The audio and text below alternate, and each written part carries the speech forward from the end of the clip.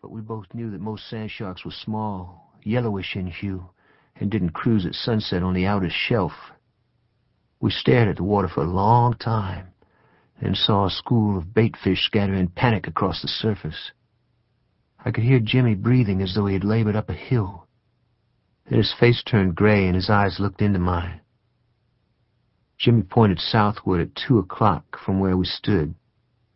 A fin, larger than the first one, sliced diagonally across a swell and cut through a cresting wave. Then we saw the shark's back break the surface, a skein of water sliding off skin that was the color of scorched pewter. There was nothing for it. The sun was setting like a molten planet descending into its own smoke. In a half hour the tide would be coming in, lifting us off the sandbar, giving us no option except to swim for the beach, our bodies in stark silhouette against the evening sky. We could hear music and the popping of fireworks on the amusement pier, and see rockets and star shells exploding above the line of old U.S. Army officers' quarters along the beachfront. It was going to be a long haul to the beach. "There's sharks in the water. Didn't you fellers see the lifeguard's flag?" a voice called. I didn't know where the girl had come from. She sat astride an inner tube that was roped to 2 others, a short wood paddle in her hands. She wore a one-piece black swimsuit and had sandy reddish hair, and her shoulders glowed with sunburn. Behind her in the distance I could see the tip of a rock jetty that jutted far out into the breakers. She paddled her makeshift raft until it had floated directly above the sandbar and we could wade to it. "Where'd you come from?" Jimmy said. "Who cares? Better jump on. Those jellyfish can sting the daylights out of you," she said. She was tall and slight of build and not much older than we were, her accent hardcore East Texas. A wave broke against my back, pushing me off balance. "Are you fellers deaf? Y'all sure don't act like you care somebody's trying to help you out of the big mess you got yourself into." "We're coming," Jimmy said, and climbed onto one of the inner tubes. Waves knocked us over twice, and it took us almost a half hour to cross the trough between the 3rd and 2nd sandbars. I thought I saw a fin break the surface and slide across the sun's afterglow, and once a hard-bodied object bumped against my leg. But after we floated past the 2nd sandbar, we entered another environment, one connected to predictability, where we could touch bottom with the ends of our toes and smell smoke from meat fires and hear children playing tag in the darkness. The girl said her name was Ida Durbin, and she had seen us through binoculars from the jetty and paddled after us because a shark had already attacked a child farther up the beach. "You'd do that for anybody," Jimmy said. "There's always some folks who need looking after, at least those who haven't figured out sharks live in deep water." Jimmy and I owned a 1946 canary yellow Ford convertible with white-wall tires and twin Hollywood mufflers. We drove Ida back to the jetty where she retrieved her beach bag and used a cabana to change into a sundress and sandals. Then we went to a beer garden that also sold watermelon and fried shrimp. The palm trees in the garden were strung with tiny white lights, and we sat under the palms and ate shrimp and watched the fireworks explode over the water. "Are y'all twins?" she asked. "I'm 18 months older," I said. She looked at both of us. "Y'all sure favor for brothers who aren't twins. Maybe your mama just liked the way y'all looked and decided she'd use just one face," she said. She smiled at her own joke and looked away and studied the tops of her hands when Jimmy's eyes tried to hold hers. "Where you live, Ida?" he asked. "Over yonder," she said, nodding vaguely up the main drag. "You work here in Galveston?" he said. "For a little while, I am. I got to go now." "We'll drive you," he said. "I'll take a cab. I do it all the time. It's only 50 cents. Jimmy started to protest, but she got up and brushed crumbs of fried shrimp off her dress. "You boys don't get in no more trouble." "Boys?" Jimmy said after she was gone. Galveston Island was a strange place back in those days.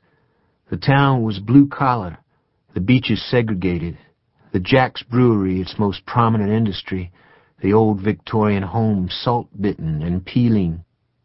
It was a vacation spot for the poor and the marginal, and a cultural enclave where the hard-shell Baptist traditions of Texas had little application.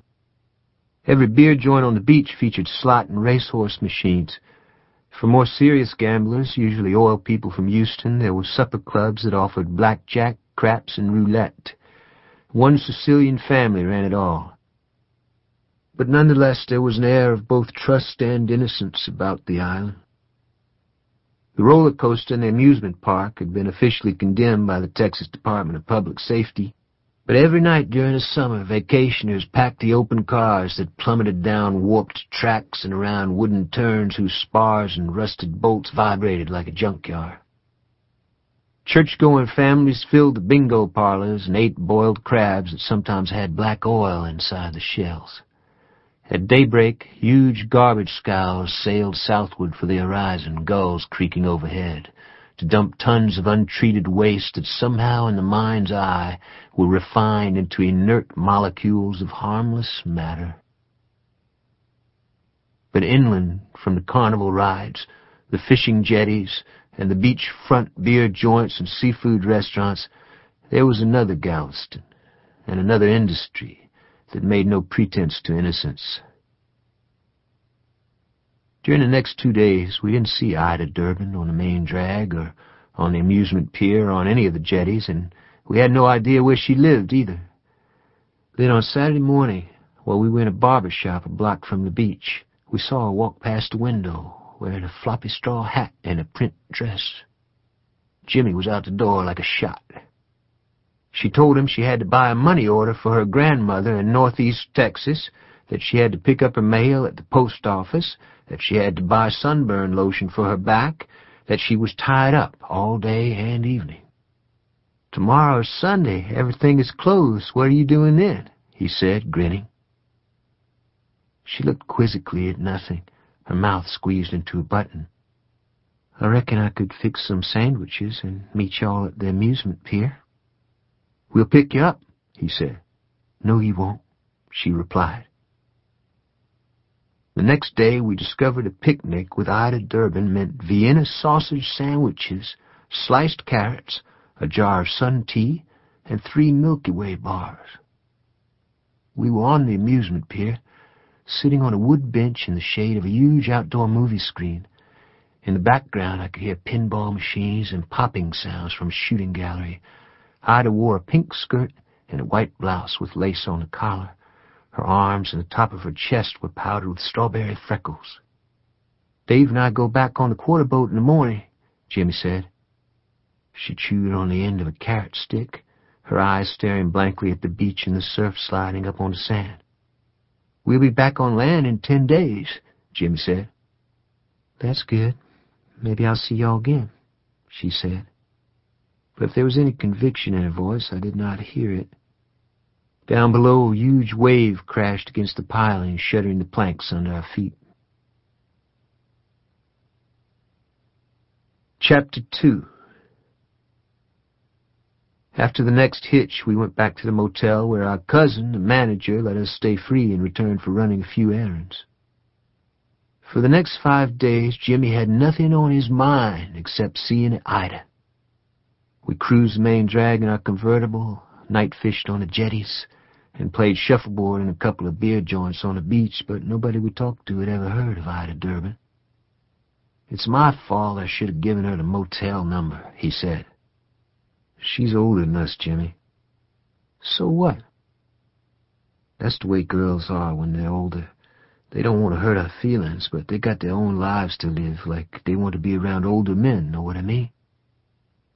We went back on the quarter boat and worked a job south of Beaumont, stringing rubber cable and seismic jugs through a swamp, stepping over cottonmouths and swatting at mosquitoes that hung as thick as black gauze inside the shade. When we came off the hitch, we were sick with sunburn and insect bites and spoiled food the cooks had served after refrigeration